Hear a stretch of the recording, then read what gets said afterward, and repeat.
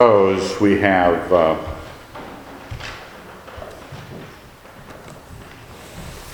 the summer lull on us, kind of the heat sapping everything out of you. It's not too bad this week. We didn't turn on the cooler because when I walked in here it didn't feel bad, but just a comparison to last week. But and then you're looking at the sermon notes and you're going, my gosh, big type, and it didn't even go to the bottom of the page. What's going on? Is this a slip to liberalism? What are we? Is he just going to be casually walking through some inspiring passage? Well, it's an inspiring passage. Mark 9 is great. It's so real. One of the things I like about both the Old and the New Testament is how real the people are. They act and talk like people do, not like fictional characters are made to be. And when they came to Capernaum, and when he was in the house, he asked them, "What were you discussing on the way?" But they were silent, for on the way they had discussed with one another who was the greatest. That's as human as it gets. Now, one of the problems we have, now this is the theme, this isn't the theme this morning. I don't want to make too much of this, but one of the reasons conversation is so, even about issues, is so inane and so would be better off silent, is nobody's really willing to say what they're up to. Really analyze what their motivations are. Because we're rat bastards. We when you ask us what my real motivation for doing anything almost, I think maybe this is why many theological traditions have this worm theory about humanity. Because they kind of suspect that everybody's like they are and everybody is motivated by impure motives. We tend to go silent when Jesus asks us, "What are you thinking, Evan? You're going to make up something quick that sounds spiritual." But they were talking about who was the greatest among them. These are the guys that hang out with Christ. These are the guys that walk with Jesus. You would think they'd pick something up. They at least picked up that they knew they should be quiet about this. You ever think that the things you allow to motivate you, the self-interest, whatever the nature or the extent of the self-interest, you kind of know that this isn't Christianity you're doing. You might dress it up with Christian language or put it in a Christian circumstance, have it happen in a church event. And so you think it fits Christendom, but you got to know that it doesn't fit Jesus Christ. And that's sort of the point this morning. They were silent because of this. And he sat down and called the 12, and he said to them, now they were silent, doesn't say anybody told him. But he knows. He knows these sorts of things. He knows these minds that are going on. And he sat down and called the 12, and he said to them, if anyone would be first, he must be last of all and servant of all. It's a great passage. We all know it. We all like that. Oh, this is the big time ethically. This puts all those Buddhists to shame. This is involvement, making yourself least. Some people who have a Gnostic tendency to give stuff up. Oh, they like it too because they get to be uniquely proud of themselves for having given up so much. Make yourself last. Make yourself a servant. Now, I don't think necessarily that the circumstances, especially of Christ did not live like he was always running around bowing and scraping before his disciples. He does teach them this. He does act this out. His relationship to them is, yes, as Master and Lord, and he washes their feet. But he is not that, you might say, that permanent state of serving as practical serving. There's something else going on, or something more going on here. And he took a child and put him in the midst of them, and taking him in his arms, he said to them, okay, get the picture. Jesus Christ calls in a kid, probably was playing hacky sack out on the street, calls him in, had him sit on his lap, and he says, whoever receives one such child in my name receives me, and whoever receives me receives not me, but him who sent me. Okay, this is not a gift passage to those of you who like kids. Okay? This is not, I like kids. I like working with Vacation Bible School and working with glue and popsicle sticks together. And I like playing with them out on the street, little stickball. You liking kids is you liking kids. And it's not really necessarily the kid as kid, but one such. And it's not because you like kids and you're a better person because you do. It's because in the name of Jesus Christ, you receive them. Not in yours.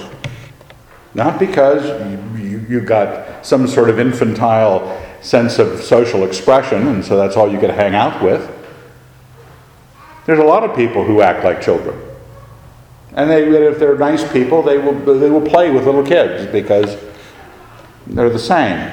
But Jesus wants us, his disciples, his followers, himself, to, in his name, receive such a one.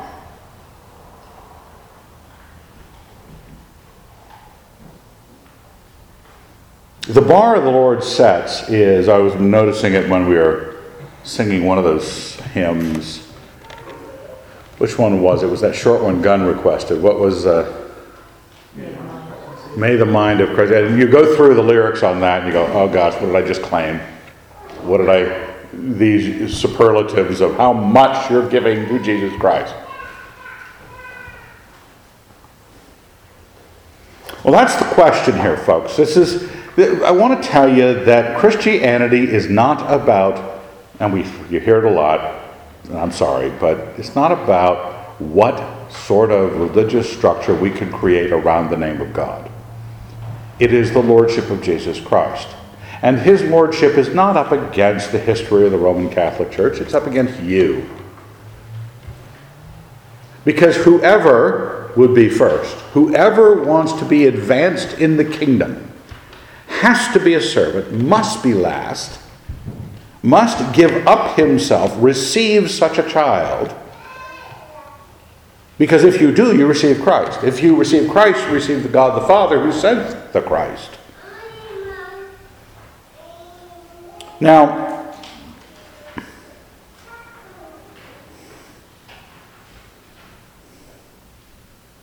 we seem to think that Jesus Christ is some sort of active spiritual agent hoping to help you live out your potential as a human being. And you're coming to Christ to be, you are not your own. You're bought with a price. Therefore, glorify God in your body. You had a choice about whether it was going to be all about you or whether it was going to be all about him. God wants it to be all about him. And that's a real hard thing. Because everything we do, when it's about us being last and us being servants, is counterintuitive to it being about you. Now, I don't mean to wax too social philosophy-ish, but you've heard me say before that everybody's intention is to find out how far their will extends. Because they love themselves the most. And so for their sake, The extension of their will is the best possible thing. So you get fights in a marriage, you get little kids being bratty to their parents, you get races at war with each other, you get everybody demanding. 2% homosexual portion of this nation wants to demand that 98% shut up. Well, because it's simple. Well, don't blame them. They want their way, right? You want your way. That's what we're all about, is us wanting our way. And when your husband doesn't say something nice to you, you're ticked because you didn't get your way. But you're no different than a Nazi. You're no different than a child predator, because they want their way too, right?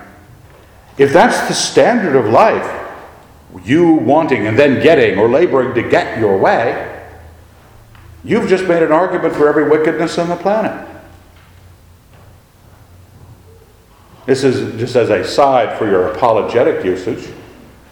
People who bring up what they call theodicy as, oh, how could God let wickedness go on in the world? Well, I could answer that pretty easily. The problem is, how come you live in such a way as you justify all the wickedness of the world? Because as soon as you say you have a right to have the world line up with what you want because you want it, you have just justified every evil on the planet. Because that's what motivates all of it. Everybody wants what they want. Now, Christ is saying something else. He said, we don't work it like that here in the Christianity business. You have to be last. You have to receive this child in the name of Christ. Not in your name, because we will hide ourselves getting our way. I was reading, and I'm not a fan of Chesterton, ruddy papist, but I was reading something by him a couple weeks ago where he made a great point about how the Lord says, love your neighbor as yourself. You don't get to choose your neighbor. Your neighbor's an accident. If you go help the lepers, you might have a real fondness for helping lepers. If you go help the poor, you might want to have a real calling to be with the poor. But your neighbor, he got assigned to you. It's not about, I'm really into neighbors. No, you're not really into neighbors. You don't know your neighbor. We, even when we're doing good, sometimes only want to do good that suits us. That kind of is, when you say, oh yeah, you could hide it under that, well, I was given certain talents, and I want to use them for the kids. Okay, fine.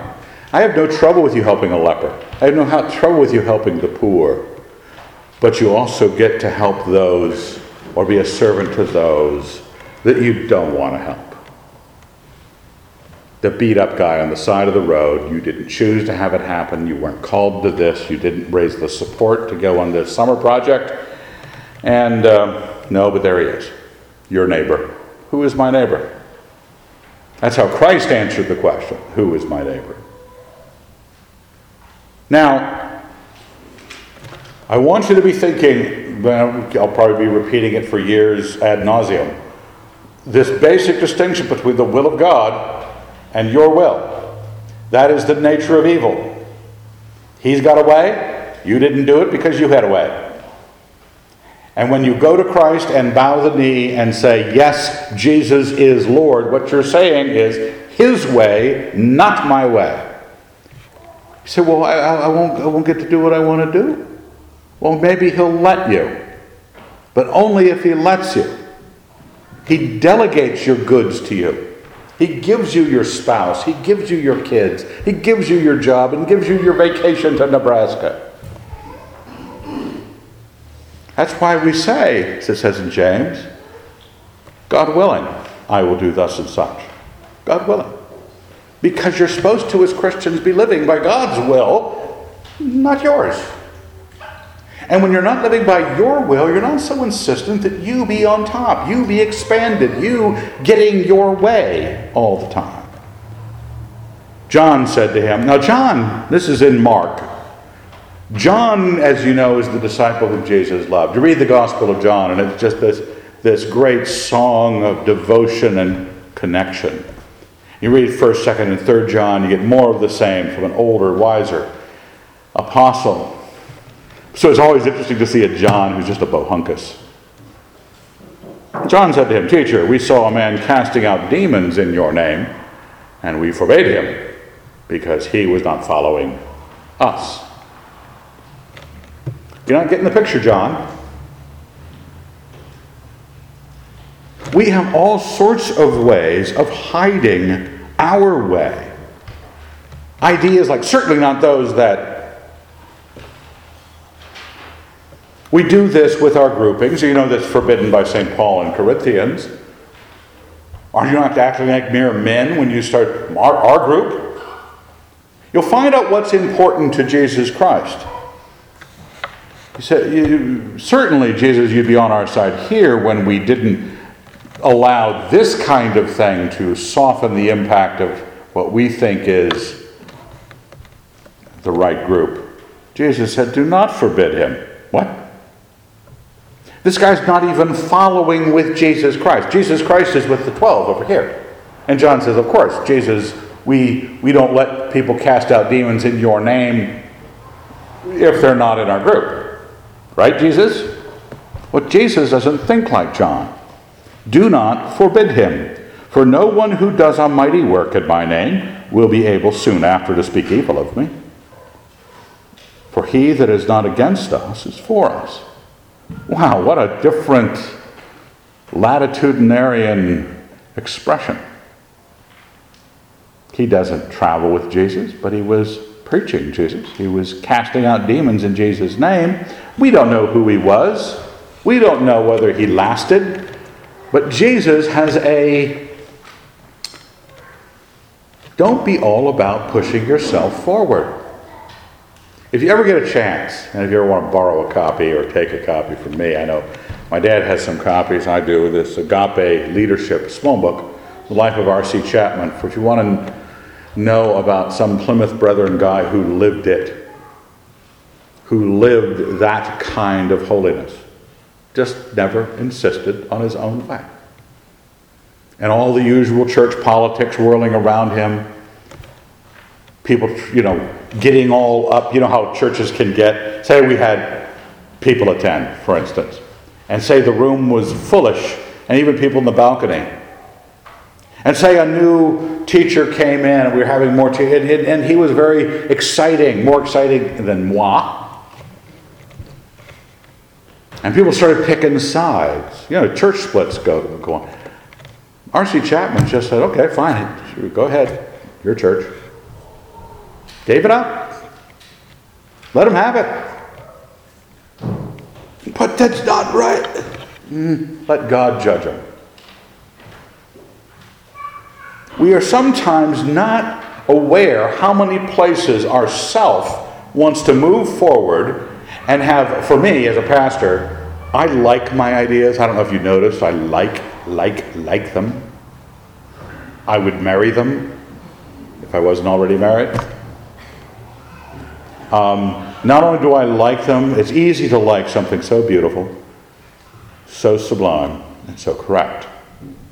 Now, why wouldn't I want that for all of you? We're tempted that you must agree with me. It's like someone who could beat other people up. You want to beat people up. I want people to have the right view. Why shouldn't I try to make you have the right view? The temptations to the pride of life, the temptations to you having your way in bigger and bigger ways, is the big challenge against our Lord. I have to watch out for it because as soon as, I think there's about almost 40 people here, 30-something. That's not much. Okay? In the church business, that's not much. But it satisfies me. It's like a drug. It really is.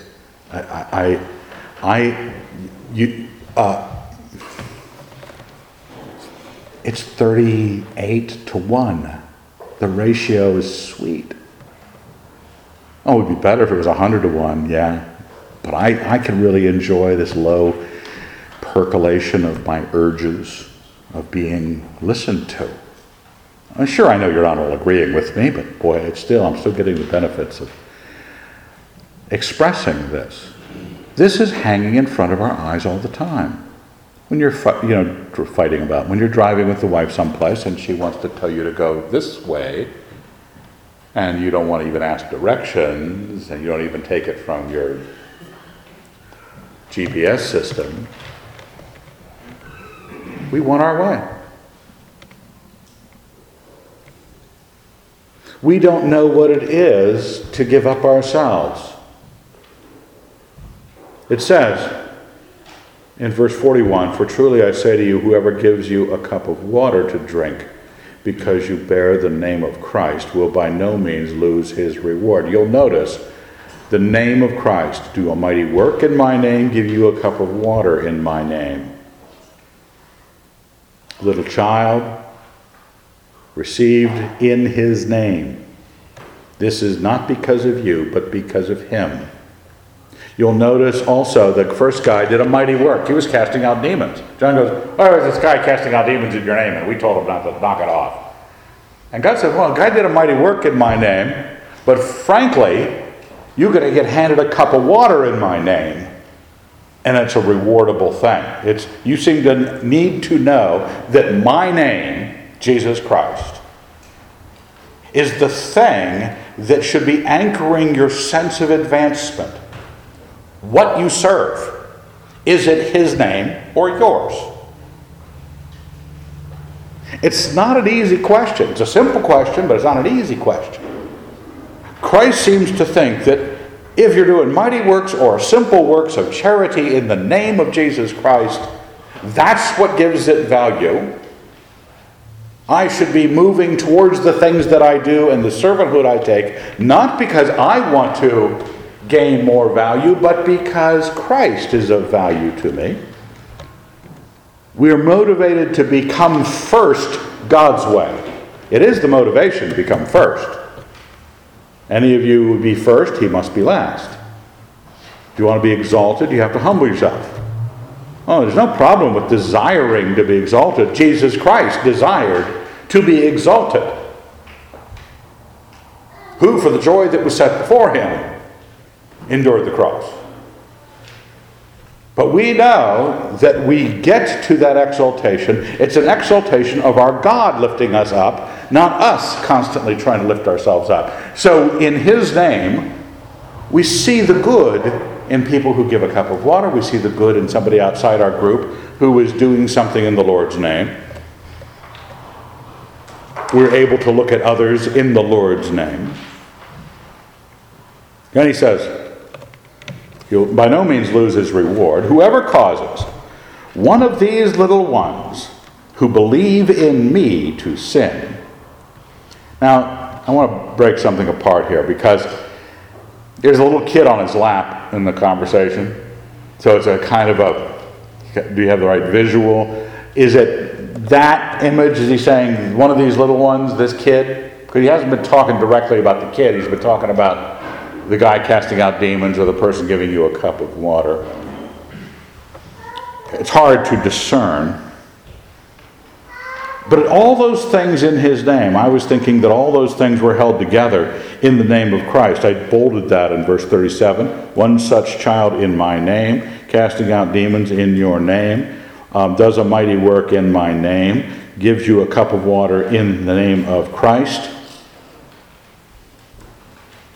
If you cause one of those who believe in him, whatever rank of belief, whatever path to Jesus Christ they're taking or how far along it they are, how great their action, whether it is childish, whether it's a wonder worker, whether it's just a charitable guy holding a Dixie cup with some water in it. If you stumble that person, the word here is it's from the word scandal.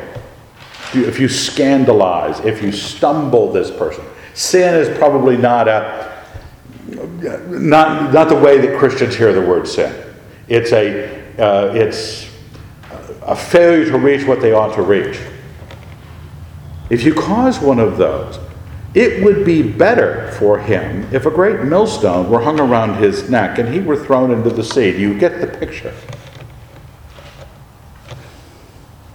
If you don't have this heart for the name of Christ above all, you are walking around seeking your own authority and your own good and your own advancement, because that's what's important to human beings. You're not seeking the advancement of the living God. You know, if you stumble somebody, one of these people who are trying to serve the name of Jesus Christ, you know, you might want to think, it would be better for you. What's going to happen to you is going to be worse than that awful feeling. Remember that when you were a kid, you dove in the deep end of some pool and then you realized how far it was to the surface? Miles. It was miles. Your lungs were coming out your ears, and you finally got to the top, never to do that again. You don't want a lead weight strapped to your leg and dumped into the sea. That would be better than what God has planned for you. You realize that all things that are good, we're not just learning a better Christian philosophy, we're learning what we're going to get slapped for. Slapped hard. By the maker of heaven and earth. You know, the guy who can call nebula into being. He's going to reach down, pick your sorry rear end up, look at you, and either pound you into the next cosmos. You would rather be drowning horrifically than facing this, than to not have gotten liberated from this self-interest. A self-interest that plays itself out by being forward. Your self-interest you can't deny. I'm not saying you're supposed to become a Buddhist and detached about everything. You're supposed to be attached. You're supposed to want this advancement, but you say, how does God want me to advance? He wants me to advance by bowing my knee to Him. If I am so proud that I cannot bow to the living God, He will teach me someday the mistake in my assessment. If your hand causes you to sin, cut it off. Now, if you're familiar with this passage, everybody comes to you and says, Evan, do you think he really wants us to cut our hands off? Yeah, I do. Go ahead. So that was easy. If your hand causes you to sin, cut it off. It is better for you to enter life maimed than with two hands to go to hell, to the unquenchable fire. You'll notice that in verse 42, it would be better. Verse 43, it would be better. 45, it would be better. It is better. 47, it is better. It is better. I also want you to think about the year 30 AD. There are no automobiles. There are no prosthetics. There are no high-tech ways of running around on spring-loaded steel when your leg's cut off. This friend of the Patchins who lost, Nick's, who lost his leg in the accident last week, and we prayed for him. You could say, what better time to lose a leg in the history than a time when legs themselves, arms are really difficult. Legs, guys are running triathlons on, fake legs. I gave up my seat on a plane once. It was awful. The guy came up to me. It was after the Ironman up, and I was flying someplace, and everybody was going back to the Ironman. The guy wanted to switch seats with me. His seat was not a good seat, but he wanted to sit by his trainer, who was a really attractive girl. I was a little suspicious, but here I was, old guy, supposed to give up until I looked down at his feet, and they both were metal. What am I going to do? Yeah, cripple, I'm not going to give you my seat. Well, it was amazing. He had just run a triathlon on fake feet. And he just wanted to switch seats with me. I had to do it. But it's amazing what they can do. Guess what? They didn't have that in 30 AD. They didn't have automobiles or wheelchairs for you to be taken anywhere. You lost a leg, life's over. Lost a hand, What can you do? Lost an eye? You're talking about, let me see if I can get you to relate to this. Losing your phone. Okay? Just imagine that for the moment. Have you ever had the interwebs go down? I can't have instantaneous information and connection with the whole world. They didn't have any of that. This is the simplest extension of the will. When I talk to people about what makes a man, why he exists, is he has learned. You'll see Lewis wandering around, or Linus, and they're just figuring it out. They're complete twerps, completely uncoordinated, but they're figuring it out. They're figuring out how to grab something, take something. Eventually, Lewis will not be just pounding on the keys. He'll be playing a song, God willing. We learn how to manipulate these things. This is the edge of your essential self. Your feet, your eyes, your hands. And Jesus said, it'd be better. Why don't we lop one of those off? We have half of your extension into the world, half of your ability to function in the world according to your will. It would be better than to have the stumbling that comes from not. Better than going with two feet into hell, 2 arms into hell, 2 eyes into hell.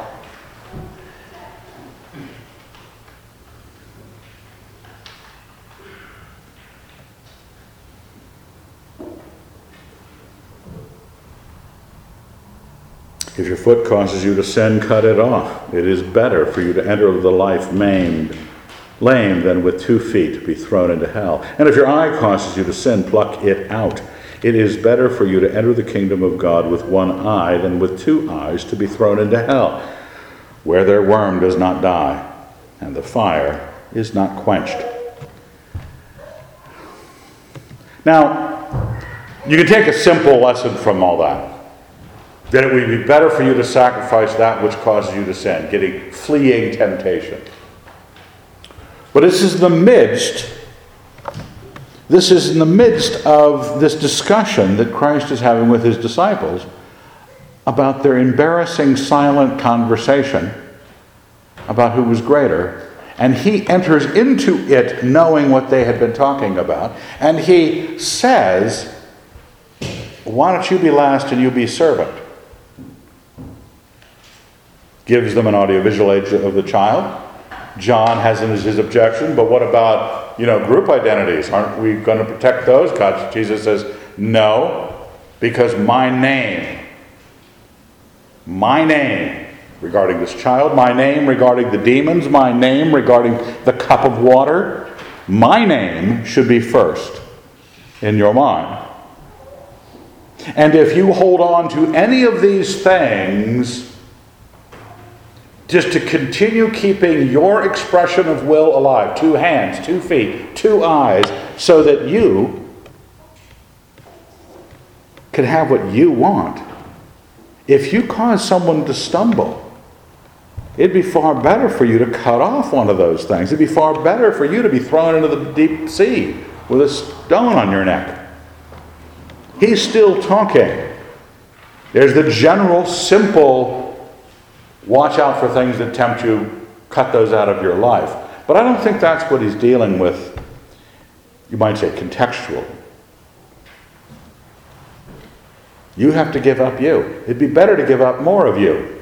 More of you, stuff of you that is not even a question of righteousness. When I say give up your phone, lose your phone, people will reach their hand into their pocket and grip it more tightly, reassuring it. I will never leave you. I will never forsake you. You want your Siri to be saying that to you? Every once in a while, wake up and say, I will never leave you. I will never forsake you. You could sleep better.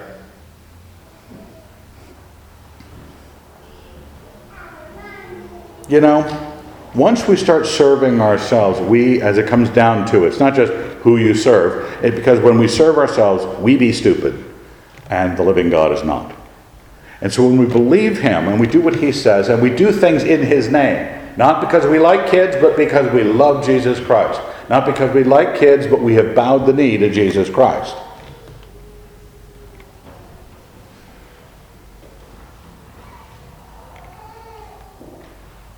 That's what we're about. That's what we have to undo. If you want to have righteousness in your world, the Christians around you, the Christians have got to be deciding that they're going to believe Jesus Christ.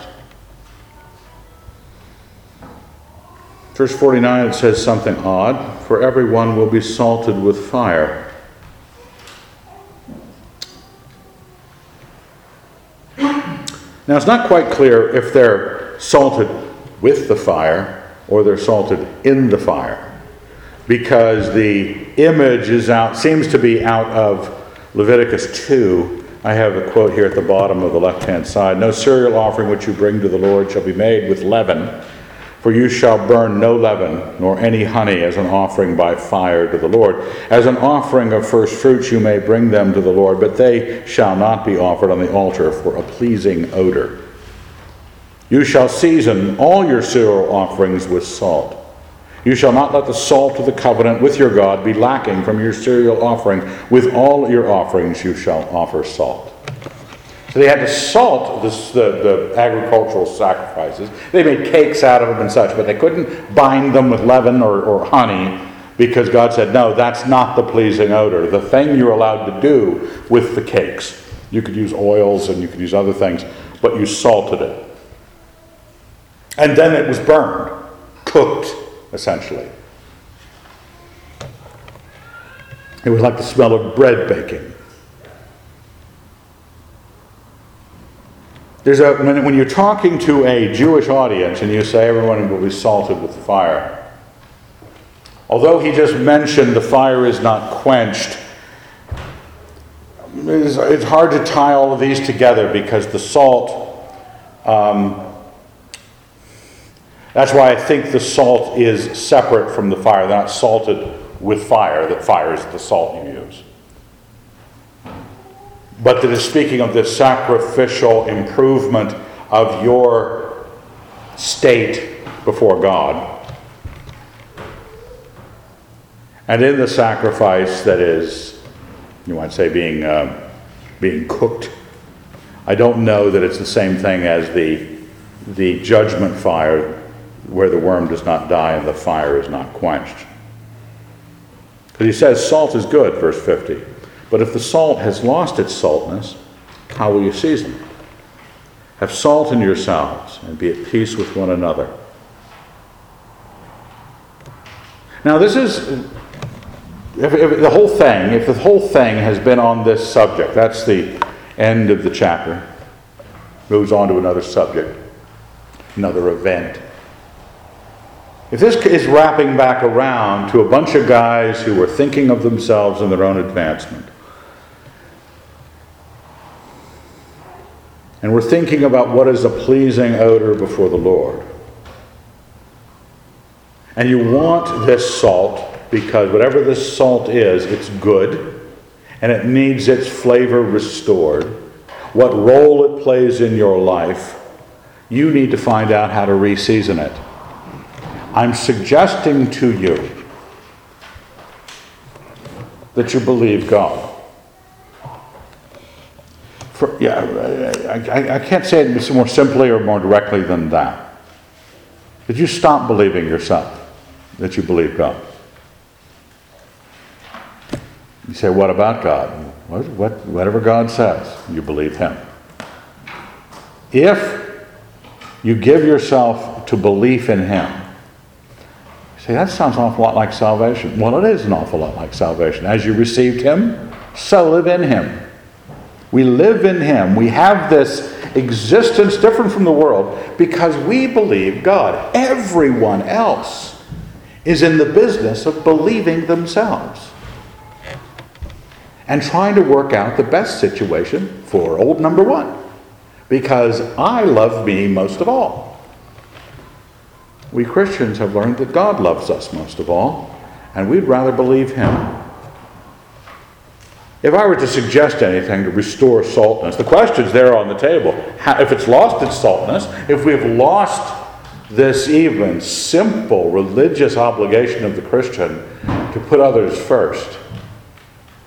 We've lost that ability because we don't know how to put Christ first. How are you going to get it back? I'm just giving you a suggestion. You might find something else. You might be looking. Because I'm supposed to have salt in myself, and I'm supposed to be at peace with one another.